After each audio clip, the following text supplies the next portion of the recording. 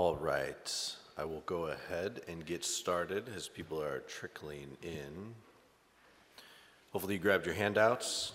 I should mention you're always free to take those home, so if you want to take your handout home, you can. You can write on it, take notes on it, do whatever you would like. But we'll begin with a prayer. We'll read from Psalm 29, which is one of the greatest odes to the Word of God in sacred Scripture. So we'll begin in the name of the Father, and of the Son, and of the Holy Spirit. The voice of the Lord is over the waters. The God of glory thunders. The Lord over the mighty waters. The voice of the Lord is power. The voice of the Lord is splendor. The voice of the Lord cracks the cedars.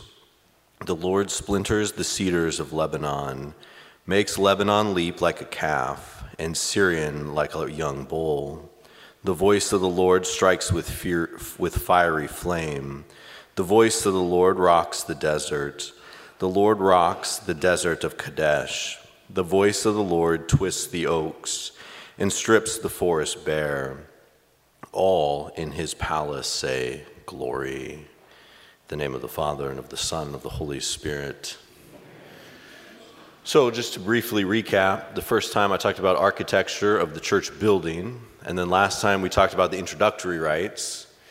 And today we will talk about the liturgy of the word. My hope is that I leave sufficient time for question and answers, because I haven't been able to get to all the questions. And so I'll try and be a little bit shorter with my part and a little more time for question and answers. And you can ask questions from anything that I've covered so far. Because after today, we're kind of at a halfway point. So I'll cover the liturgy of the word today. And then next time, I'll cover the liturgy of the Eucharist. We'll go through the Eucharistic prayer, the preparation of the altar, and all of that. And then the communion rites, and then finally the closing rites, and some other ancillary things which I think are important I will mention. So after today, we're kind of at a nice halfway point. So with a substantial Q&A, you can sort of catch up with any questions you may have. So the liturgy of the word, that of course begins when we all sit down for the first time, and our faithful reader comes forward and reads, and it continues then through the prayers of the faithful. That's all consider the liturgy of the word. So, the key point of the liturgy of the word, don't overthink it, as I would tell the school kids, is sacred scripture. And so we'll begin with this quote from Sacrosanctum Concilium, which is the Second Vatican Council's document on the liturgy. It says, "The treasures of the Bible are to be opened up more lavishly, so that richer fare may be provided for the faithful at the table of God's word." So, they use some very figurative and poetic language, but it's very purposeful language. When they talk about the table of God's word, they talk about opening the scriptures, richer fare being provided. They're getting at this idea of twofold nourishment, which we have at Mass. So I have this quote from Revelation when the evangelist, he takes the little scroll from the hand of the angel and he eats it. And he says, "It was sweet as honey in my mouth, but when I had eaten it, my stomach was made bitter." And in many ways, that is sacred scripture. It is both sweet and it is bitter. It is sweet when the word of God encourages us. It is sweet when the word of God lifts us up. But it is bitter when it corrects us, when it points out to us the importance of eternal life. When it convicts us of our sin, then it is bitter. So in the Mass, you see a twofold nourishment. First, we are nourished by God's word, sacred scripture. And this prepares us for the nourishment on the altar. So you receive the word of God through sacred scripture, and then you receive the word of God himself, our Lord Jesus Christ, through the Eucharist. So that's the twofold dynamic which the council is talking about. First, we'll be nourished with the word of God, and then we'll be nourished with God himself through sacred scripture. Twofold nourishment. So I just had some practical points there in letter B. There is a cycle of readings. The cycle of readings was redone after the Second Vatican Council in 1969. And so now we have year A, B, and C for Sundays. So we are in year A, And one year you read Matthew, one year you read Luke, and one year you read Mark. And John sort of gets scattered throughout Lent and the Easter season. So A, B, and C for Sundays. The additional Sunday reading was added after 1961. So in the 62 Mass, the Latin Mass, there was only one reading. It was usually referred to as the instruction and then the gospel. There was a desire to make it through more of Scripture, for lack of a better term. And so they added a second reading. So on Sundays and solemnities, we have the first reading, usually from the Old Testament. Then, of course, we have the responsorial psalm. Then we have the second reading from the New Testament, usually the epistles or the Acts of the Apostle. And then we have the gospel. So that is sort of our Sunday cycle. For weekday masses, there is a 2-year cycle, year 1 and year 2, which we go through. There's also what is called the common for memorials and feasts of the saints. It's the common of pastors, the common of martyrs.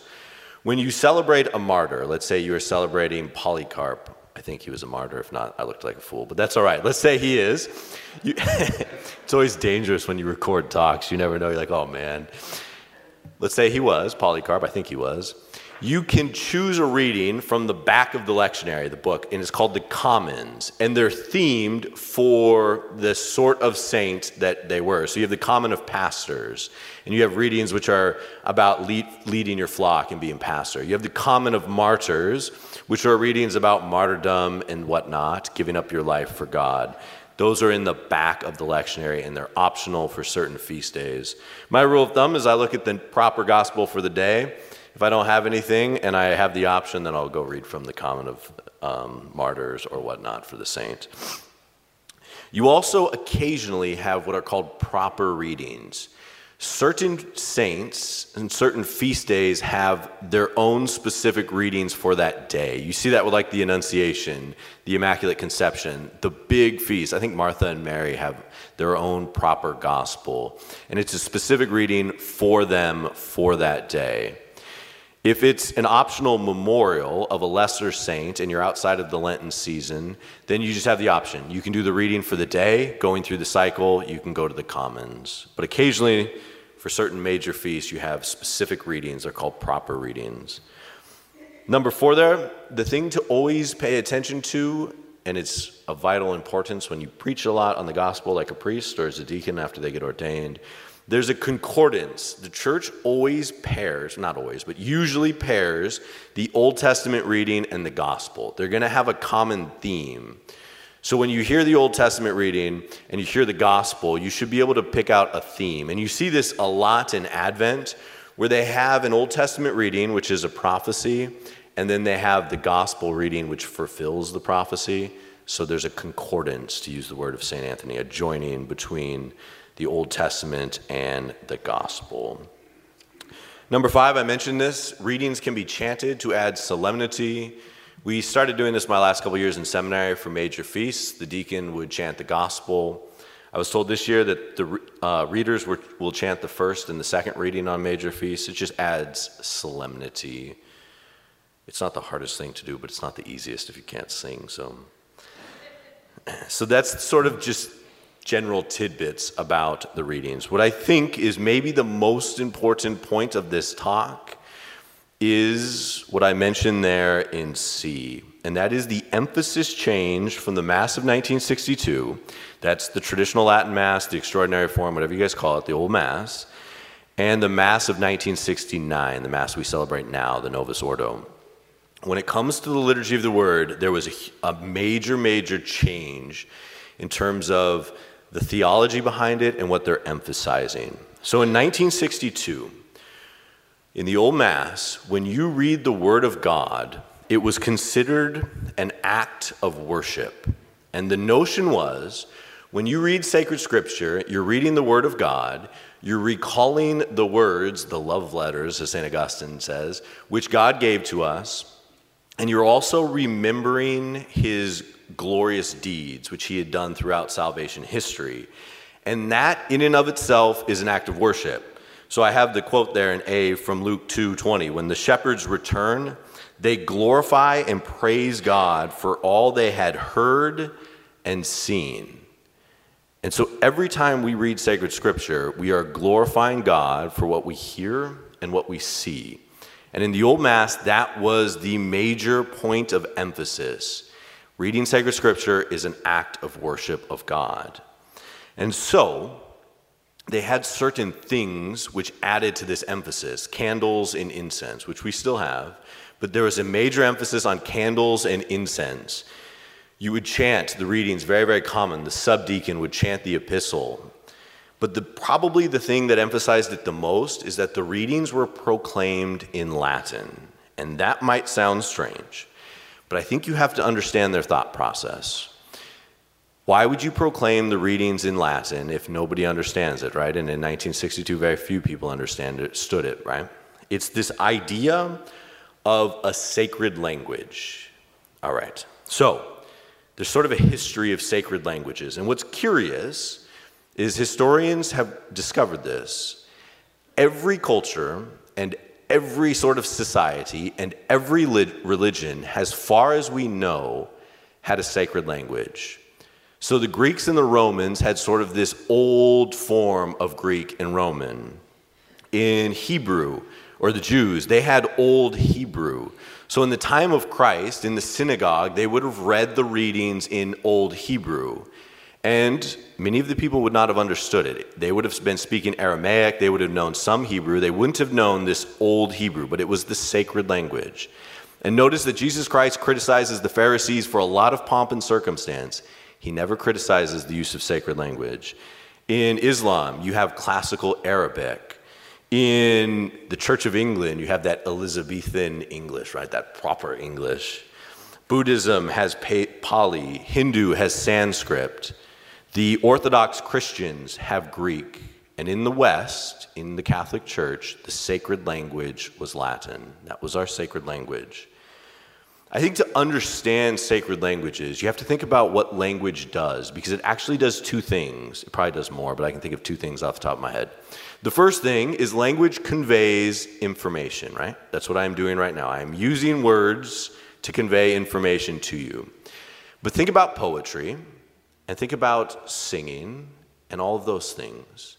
Language can be used to sort of set an ambiance, or to express feelings and emotions, or just express the human person. You often hear songs on the radio and you don't really know the words, but you're like, that sounds happy, right? It doesn't matter what the words are. The words aren't conveying the information. There's just an expression being used.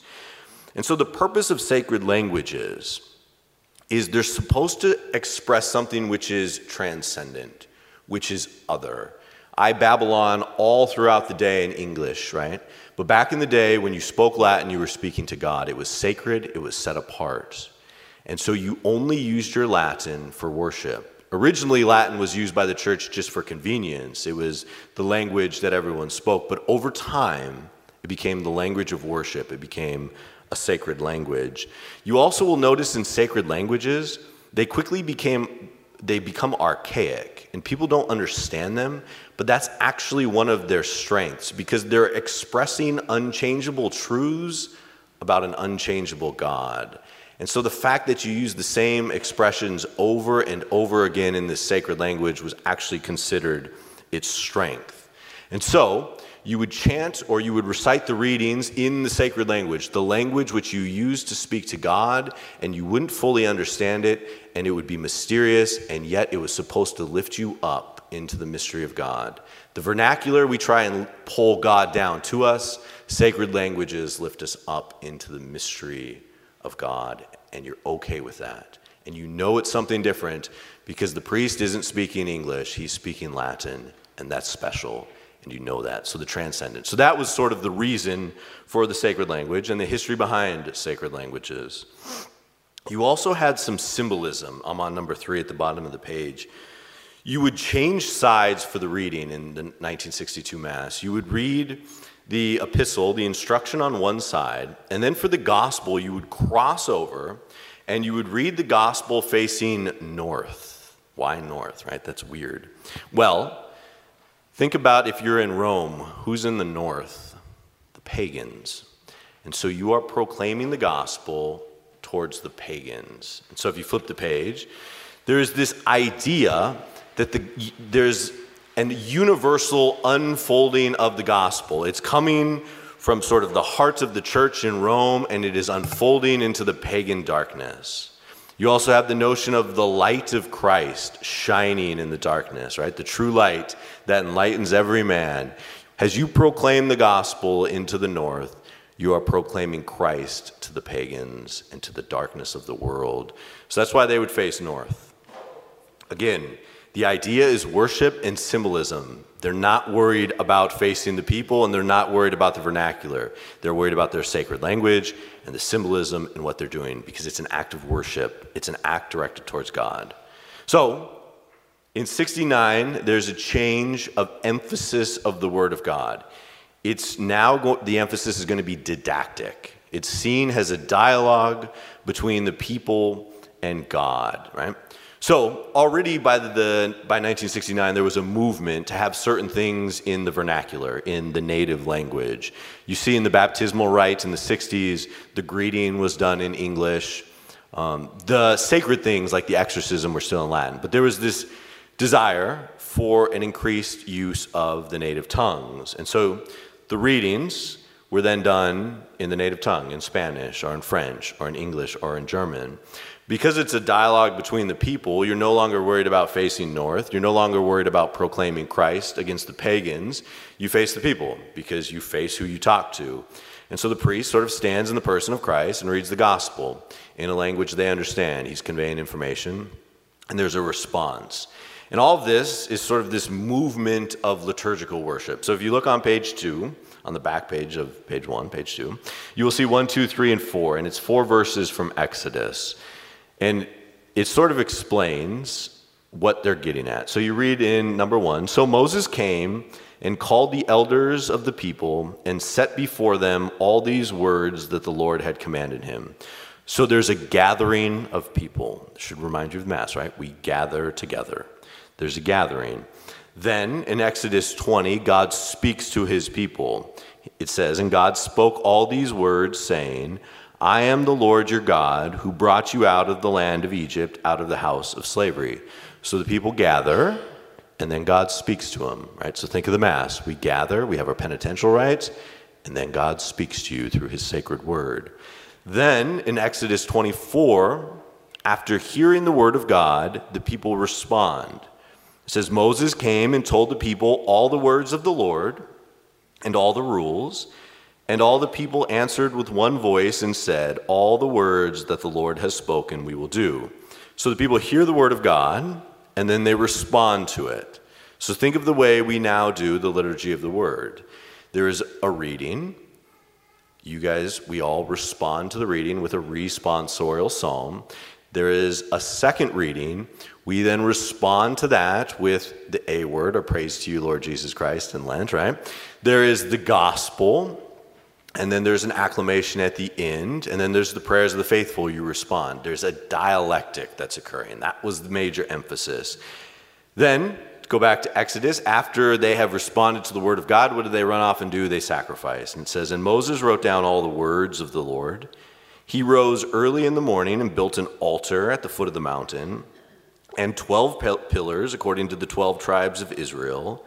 And he sent young men of the people of Israel who offered burnt offerings and sacrificed peace offerings of oxen to the Lord. And Moses took half of the blood and put it in basins, and half of the blood he threw against the altar. That is what they were going for at Mass.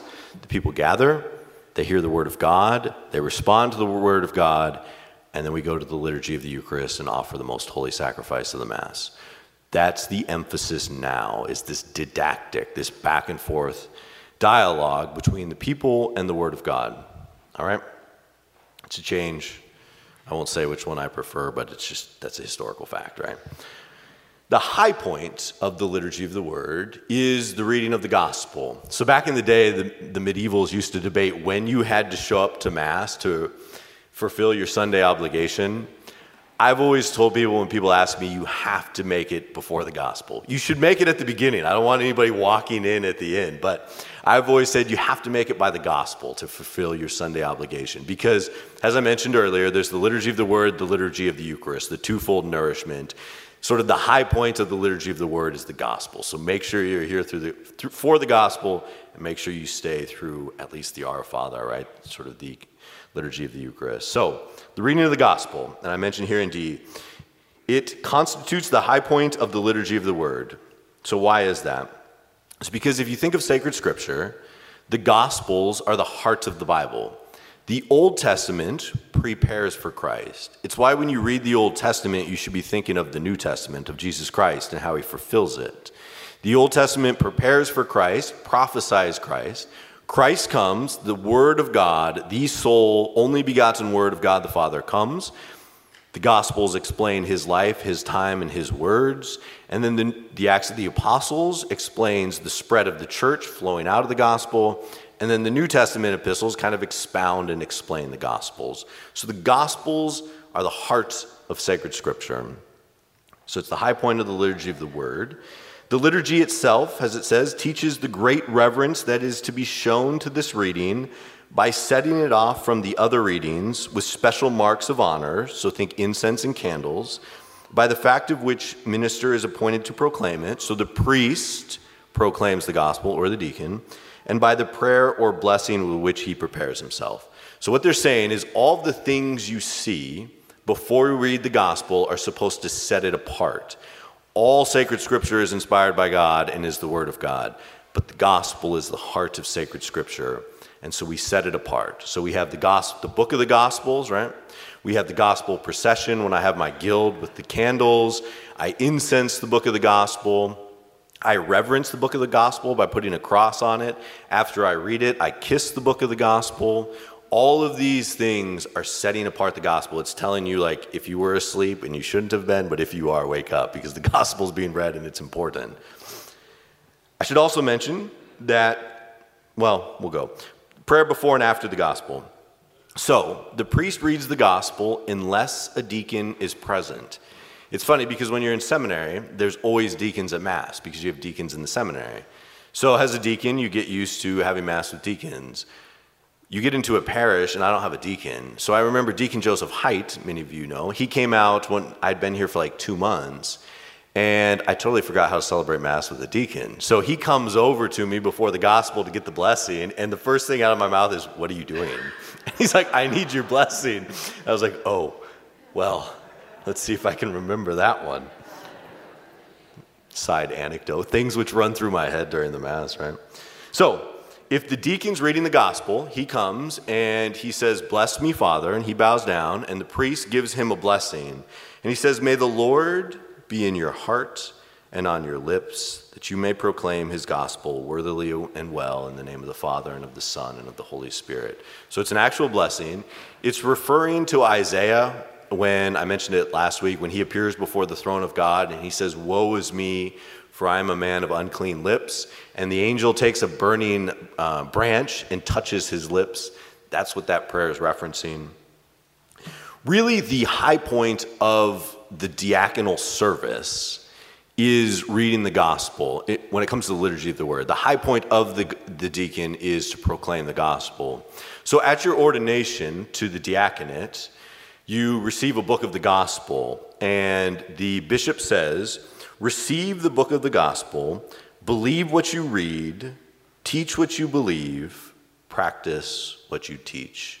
Believe what you read, teach what you believe, practice what you teach. I remember Father Luke Strand, I assume he still does this, but he used to give all of the newly ordained deacons book of the gospel. It still sits in my office. So the deacon, if he is there, he proclaims the gospel, right? He reads those sacred words. If he is not, then the priest will read it. The priest also says a prayer when he reads the gospel. It's the Munda Cor Meum. It is, in English, "Cleanse my heart and my lips, Almighty God, that I may worthily proclaim your holy gospel." So again, it's referencing Isaiah. You are asking the Lord to make you worthy to proclaim his sacred words. So you see the importance of the words of the gospel. You also notice, well, maybe you don't notice this, but when I kiss the gospel at the end, after I've read it, I say a prayer. I say, "Through the words of the gospel, may our sins be wiped away." That's referencing what you see in John 15:3, where our Lord says to his apostles, "You are clean because of the word that I have spoken to you." The word of God is a sacramental. It's not a sacrament, but it's a sacramental. The words of God have the power, because they are living, because they are effective, because they are words of God. They have the power to cleanse our hearts and our minds from sin. And that's what it's referencing. So if you've been paying attention to the Mass series, there is a ton of opportunities to have your sins sort of cleansed and purged away, all those venial sins which cling to you, right? During the penitential rite, when you say, "I confess to Almighty God," and I say, "May Almighty God have mercy on us, forgive us our sins, and bring us to everlasting life." You have the reading of the Gospel. The Our Father is another time. There's all of this sort of perpetual cleaning throughout the Mass of our sins. All right, let's see where we are at on time. 27 minutes. So I will say we will take a 5-minute break, and then I will continue with the optional part of the Mass, which is the homily. Father Nathan and I had disagreements about that back in the day, especially at 6:15.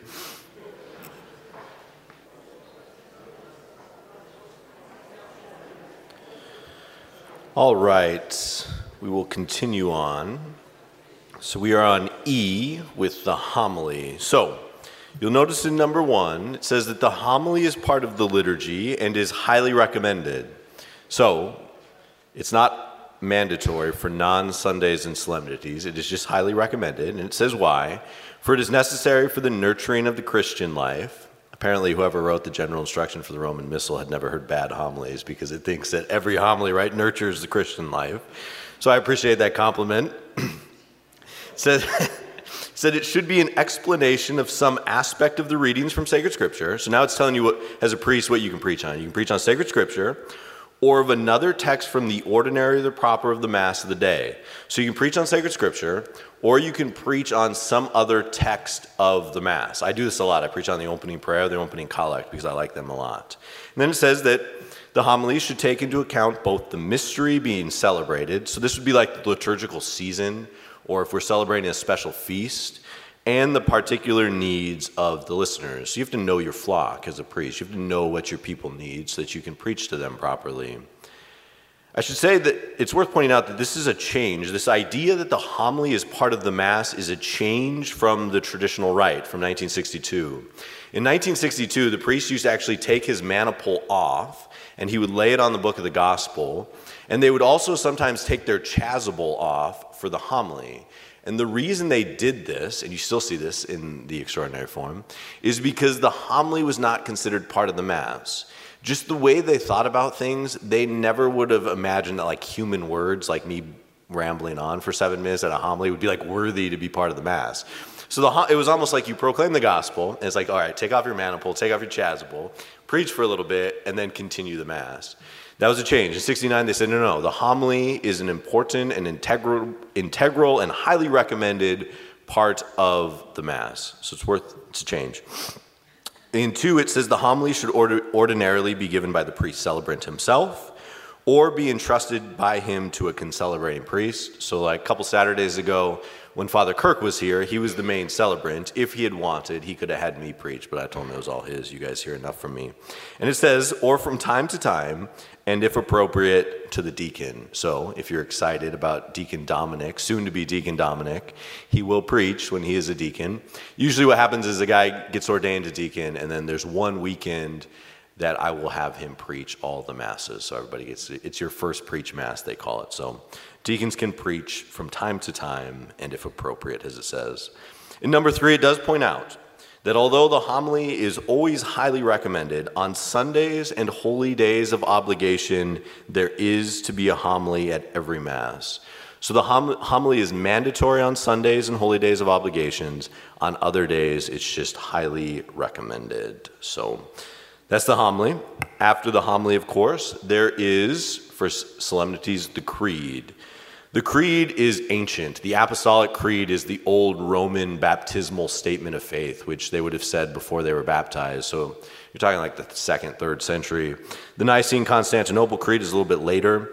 It enters the Mass for the first time around 589. It starts to enter the Mass. And you see its purpose. This is the purpose of the Creed, or profession of faith, is that the whole gathered people may respond to the Word of God, proclaimed in the readings taken from sacred Scripture and explained in the homily, and that they may also honor and confess the great mysteries of the faith by pronouncing the rule of faith.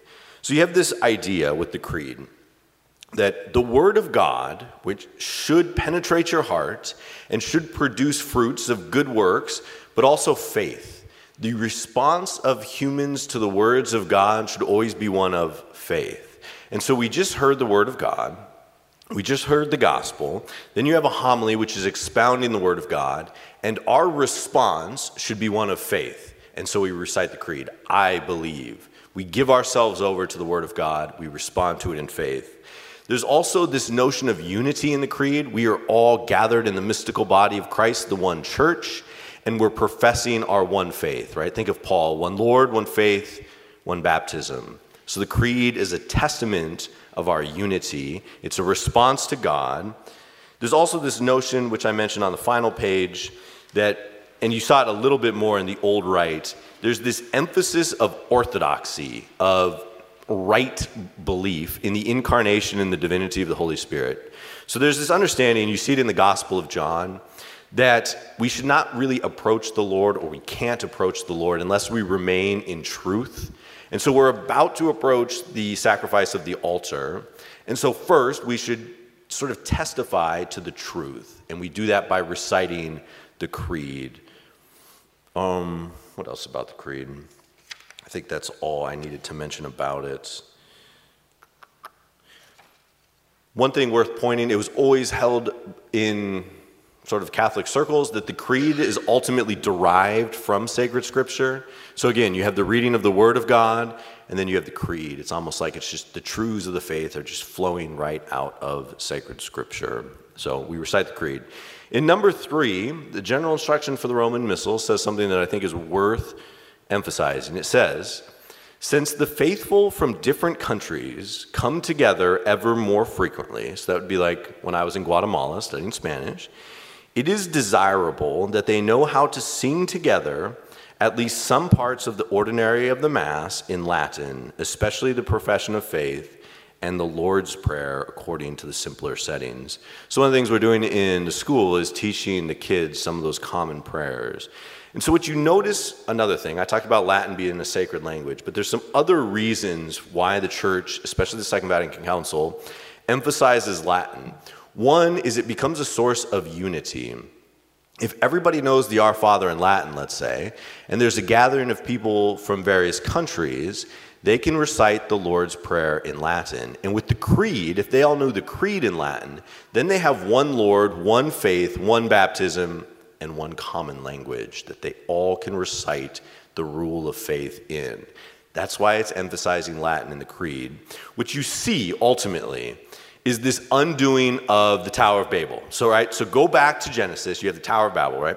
Humans are trying to climb up to heaven, which we always do, and it always fails, right? We try and divinize ourselves. And then they get scattered. And God scatters the language, their tongues. At Pentecost, when the church is about to go out into the world, they all speak various languages, but they speak tongues and everybody understands it. And what Luke is pointing out in Acts of the Apostles is the scattering which occurred at the Tower of Babel is now being undone through the church. God the Father, through the church, is now gathering all of his children back in. And so it's good for them to have a common language. Other reasons for using Latin, just because we're on the topic, you will hear sort of exorcists talk about when they use Latin, when they pray in Latin, it often has a stronger effect. And exorcists have reflected upon this because they're like, why is this? You're praying in English with faith or you're praying with Latin. And they will mention a couple things. One is if you think about the defeat of Satan. What was the defeat of Satan? It was the cross. And there were 3 languages written on the cross. There was Greek, there was Latin, and there was Aramaic.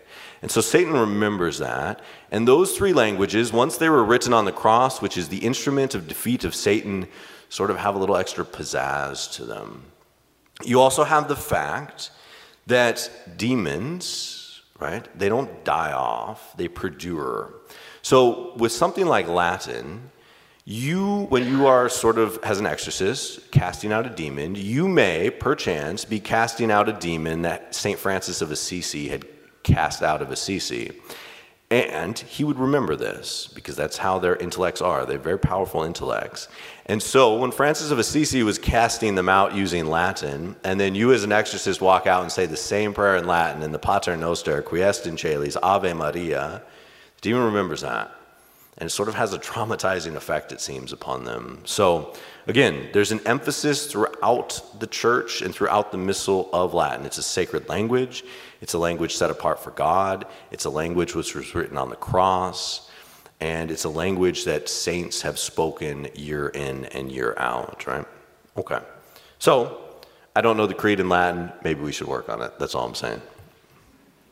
I do know the Our Father, and the kids at the school are doing an amazing job with the Hail Mary and the Our Father. I've been very impressed with them. So I've been working with their vowels, because Church Latin has very clear and crisp vowels, so it's good. All right, after the creed is the prayers of the faithful, also called the universal prayers. And the reasoning for them is it says in the universal prayer, or prayer of the faithful, the people respond. Remember, again, this idea of responding in some sense to the word of God, which they have received in faith, think the creed, and exercising the office of their baptismal priesthood, offer prayers to God for the salvation of all. So again, you've heard the word of God, you've responded in faith, and what's the next natural reaction? To ask God for things, right? Because you trust him, because his word has inspired you, it's cut to the heart. And so, we pray. In number 2 here, the general instruction for the Roman Missal sort of gives a series of intentions. They like the ordering. At daily Mass, I follow this very, very strictly. The first intention is for the needs of the church. The second one is for public authorities and the salvation of the whole world. The third is for those burdened by any kind of difficulty. The fourth is for the local community, and it's sort of just always a custom as a fifth to pray for the dead. So, think of the universal prayers, you will see us going right through that. And then it says, the intentions announced should be sober, be composed with a wise liberty and in few words, and they should be expressive of the prayer of the entire community. It's a very Roman way of praying. It is simple, it is to the point, it gets downhill, and it has this element of universality to it. So, after that point, we sit down, of course, we begin the preparation of the altar, and that begins the liturgy of the Eucharist. So, as promised, I will now take some questions. I have 17 minutes today.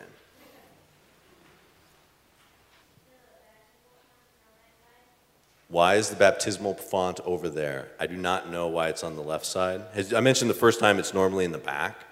There was the custom of moving baptismal fonts to the front of church when we started to do baptisms during Mass so people could see. So that's how it ended up in the front and not the back, unlike the symbolism, which I talked about the first time. Good question. Everything I've talked about is fair game. Sydney. How long does it take you to prep for a homily? How long does it take me to prep for a homily? That depends. A bad homily, not very long. Fulton Sheen had this great line where it's like, if you want a long homily, it doesn't take very long. If you want a short homily, it takes a long time. So in an ideal world, this is what they told us to do in seminary. So after Sunday Masses, you would read the next weekend's readings for the first time. And then they would kind of stew throughout the week. And then you would sit down at some point in a holy hour and you would write a homily. In an ideal world, that works. Maybe when Father Strand comes and I'm an associate pastor, I will go back to that. My methodology now is usually about Friday. I will sit down and look through the readings for the first time and see what I'm getting myself into. Then Saturday, I have the morning Mass, I have confessions. I will block out usually a 2-hour period of time on my calendar.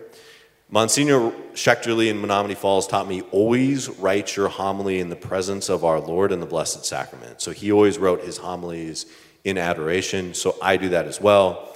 So I will take the text to adoration and then usually 2 hours. I usually just print them and then kind of just scribble notes on them. So you will hear priests say anything from 2 to 4 hours. It's kind of standard for a weekend homily.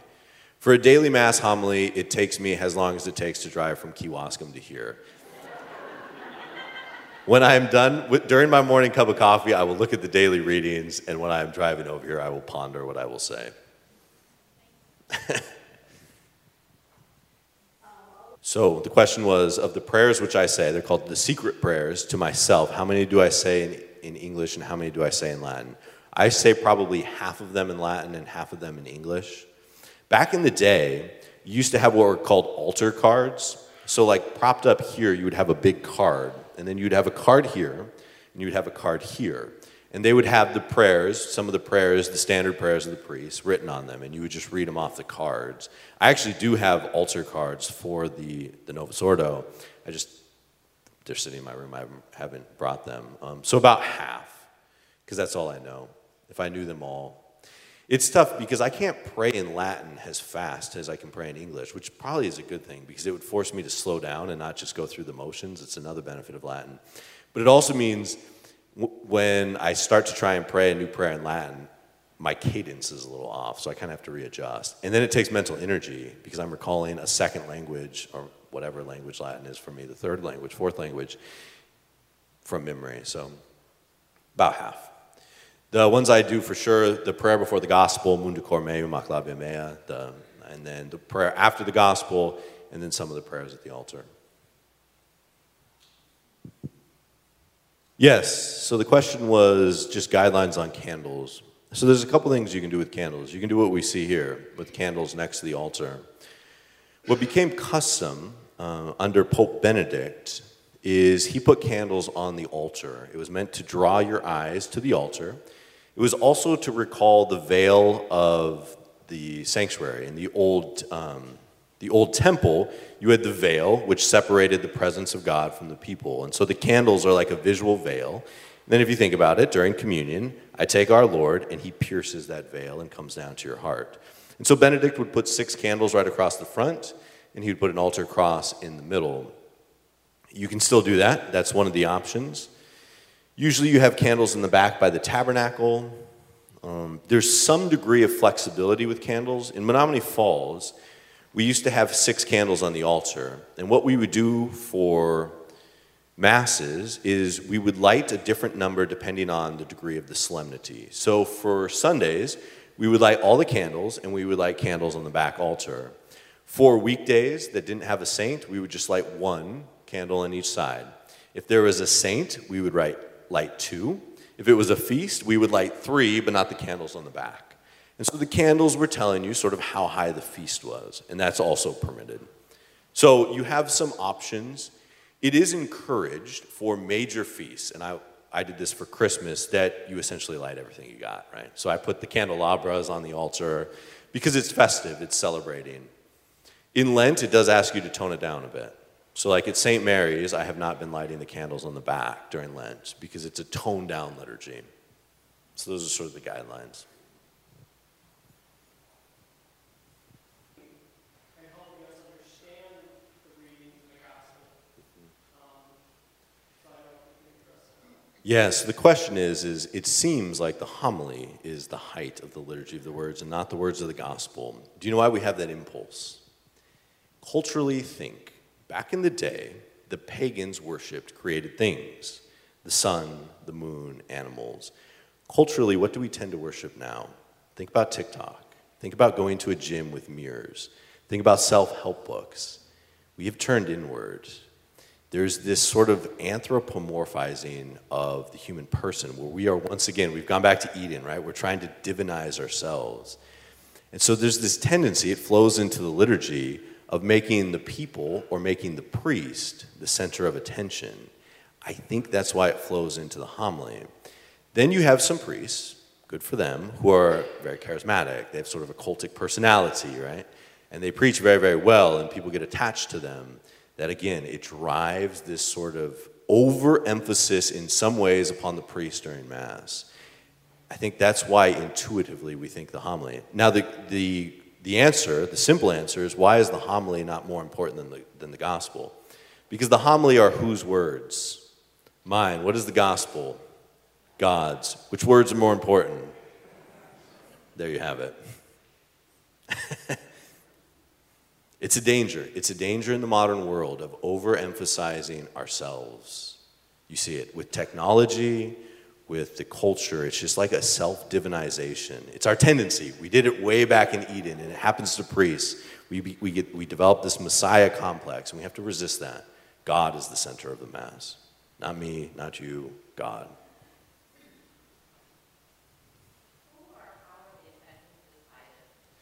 So who or how are the intentions decided? Right now, I give it to one of our 2 liturgy people who write the intentions. For daily Mass, I make them up on the spot. What I try and encourage them, so you've noticed we've been praying for Dominic a lot. I try and ponder the various needs of our community, things which are happening in our community. Before the school auction, a couple days at daily Mass, I prayed for success at the school auction. So you want to kind of be aware as a priest of what's going on in your community, include those in the intention. On Sundays, we always include people who have recently died in our intentions as well, but ultimately somebody just writes them. There are sort of stock petitions in the Roman Missal, but there's only like 3 pages of them, so you would cycle them through pretty quick. So, yes. So the question is, after the 2-year daily cycle and the 3-year Sunday cycle, how much of the Bible we're actually covering? The answer is a ton. I want to say like 80% or something. I mean, it's a lot. Even just in your Sunday cycle, you get a significant chunk. And if you go to daily Mass, I mean, you are getting the vast majority of it. So you get a lot. And then you also get the Mass, or you get the Bible, you've realized just in all these other instances of the Mass. So you actually get, Catholics are consumed in Scripture more than they realize. Maybe that's how we do it. We just subtly sort of, that's a very Catholic way of doing things though, right? You just sort of immerse yourself in it, and then it sort of just sticks. So, yes. You use the word epistle. Yes. Remember that as a kid. Is that the first and second reading? The epistle is the second reading. It references the fact that usually, not always, but usually the second reading comes from the epistles of Paul, the letters of Paul, or the epistles of Peter or James.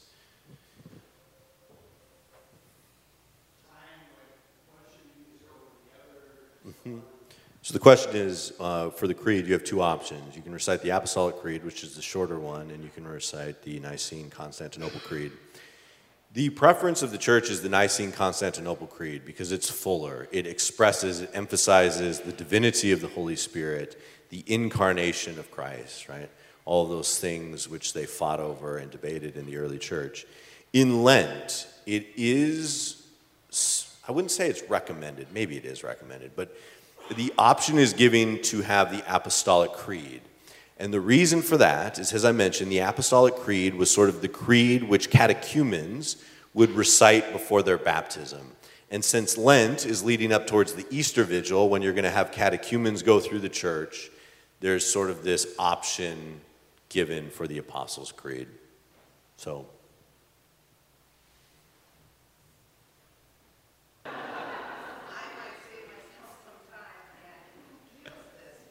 yes, the question is, do we reuse homilies? I am strongly and outspokenly against that for a couple reasons.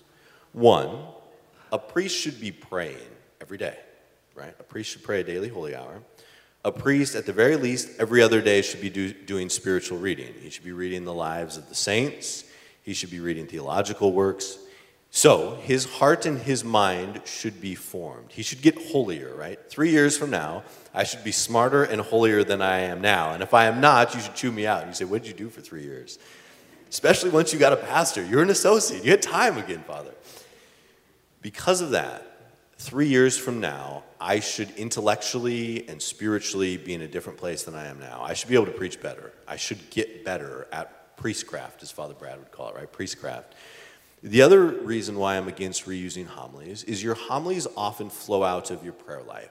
You guys don't know this because you don't know what I'm praying about. But usually things which I have been praying about and pondering, that's going to flow out into your homily. And some of that's divine providence, right? God placed me here in this assignment, and God moves me in my prayer life. It's for certain reasons. And so that's going to flow out to you guys because I assume God knows what he's doing. I don't always know what I'm doing. Most of the time I don't know what I'm doing, but God knows what he's doing. So your homily's flowing out of your prayer life, and your prayer life's going to move. It's going to be in different places. You're going to have seen different things. And the final reason is the needs of your community change. The needs of our community will not be the same 3 years from now that they are now. And so I think a priest has to continuously have new homilies. Pope Benedict had this great thing when he was retired. He talked about how he would write his daily Mass homily for like the 5 people that he celebrated Mass for. But every day he came up with a new homily because he thought it was that important. So that should be the priest. So I'm against reusing homilies. There are priests who do it. I won't name names. Ooh. The question is, what is my opinion, which is always a dangerous thing to ask, in the change of emphasis, the theological emphasis from the 1962 Mass to 1969. So remember, 62, the emphasis is the reading of sacred scripture as an act of worship. The emphasis now is on dialogue. This is just my opinion, so clarify that. If Pope Francis were here, he would disagree with me because he has disagreed with me in documents, and so that's why we do the readings in English, because I'm an obedient priest. So with all of those disclaimers, I actually see the genius of the 62, reading it in Latin, in the sacred language, in an act of worship. The reason for this is twofold. One, as I mentioned, the tendency in the modern world is to turn towards the human person and to deify the human person. The 62 Mass, you knew what you were doing. You knew you were glorifying God. The other reason is we fight a world that is very, very secular. And so when Paul walked into Corinth to start a church there, he was dealing with pagans. But all the pagans knew how to worship their gods because they would grow up and they would slaughter calves and they would sacrifice to their gods. They had a very, very good understanding of sacrifice and in worship. We do not anymore. Our secular world fights against it so strongly that I think our liturgy has to push back, and it has to constantly remind us that we must worship God. And what's tragic about this is, and this is the whole letter to the Hebrews, is he's arguing that, look, for the first time, after Jesus Christ, for the first time since we were thrown out of Eden, we now have the opportunity to offer right and perfect worship to God through Jesus Christ. Through the Mass, we can enter into the heavenly worship for the first time. And for us to forget that is tragic. For us to forget that the sacrifice of the Mass is sort of the perfect form of worship, which we have the opportunity to offer, is tragic. And so I think we have to do things that constantly remind us of this. The final reason is I'm in the school a lot. It's one of the things we do great, is I'm constantly in the school. And I go and I visit these school kids, and what breaks my heart is these kids are crying out for the transcendent. Their hearts long for the infinite and the beautiful and ultimately for God, because they sit on YouTube for 20 hours every day and they sit on TikTok, and those things can't satisfy their hearts. And they know it. They won't admit it, but it crushes them, and it manifests itself in anxiety and depression and all these things. And so they are crying out for the transcendent. And so I think we should try as hard as we can to constantly remind them of where the transcendent can be found. That's my thoughts. The worship of God, the transcendent. The 62 Mass, the way it proclaimed the liturgy of the Word, reminded us of that. Again, people would disagree because the dialectic component is important. I get all that. Those are my thoughts. The question is ad orientem. I will talk about ad orientem later on in the series and sort of its role in that. You are currently, I believe, in Pope Francis's document of Traditio Custodes, I believe you're not allowed to do the readings in Latin. I think they have to be in the vernacular now.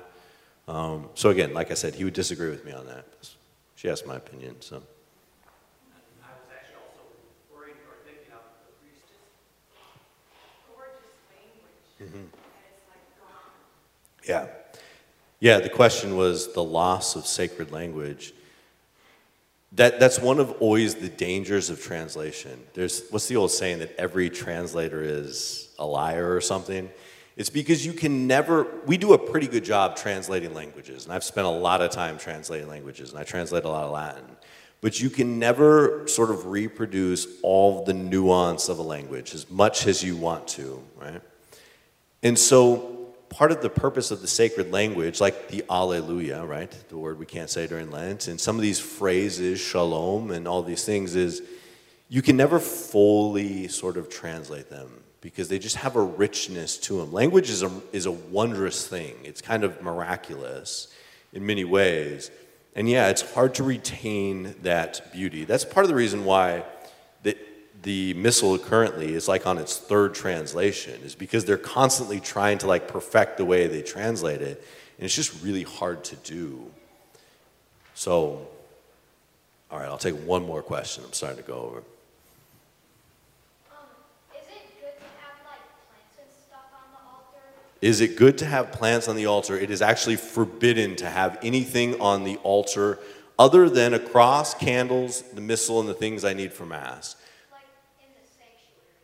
Oh, can you have plants in the sanctuary? Yes, you can. Not during Lent. They don't want plants and flowers in the sanctuary. But you can. But there has to be some degree of moderation because the center of Mass is the altar because that's where the sacrifice is going to happen. So you wouldn't want to put a big palm tree here because it's blocking essentially the altar. But you can decorate it to a point, but they never want things setting on it because this is not a table. This is an image of Christ, and it's like rude to set things on them. So, but yes, you can have somewhat decorations. In a perfect world, your altar in and of itself is just beautiful and magnificent. It doesn't need anything added to it. That was what I think they were envisioning. So the old like hand-carved altars were pretty awesome. So that is all I have for this week. So next week we'll talk about the liturgy of the Eucharist. We'll talk about sort of the preparation of the altar. I'll talk about the Eucharistic prayers, some of them. Talk about some of the gestures that I do during it, explain some of those. So, but first I'll give you a blessing. So if you don't mind standing. The Lord be with you. May Almighty God bless you, the Father, the Son, and the Holy Spirit. Amen. Go in peace. Thank you.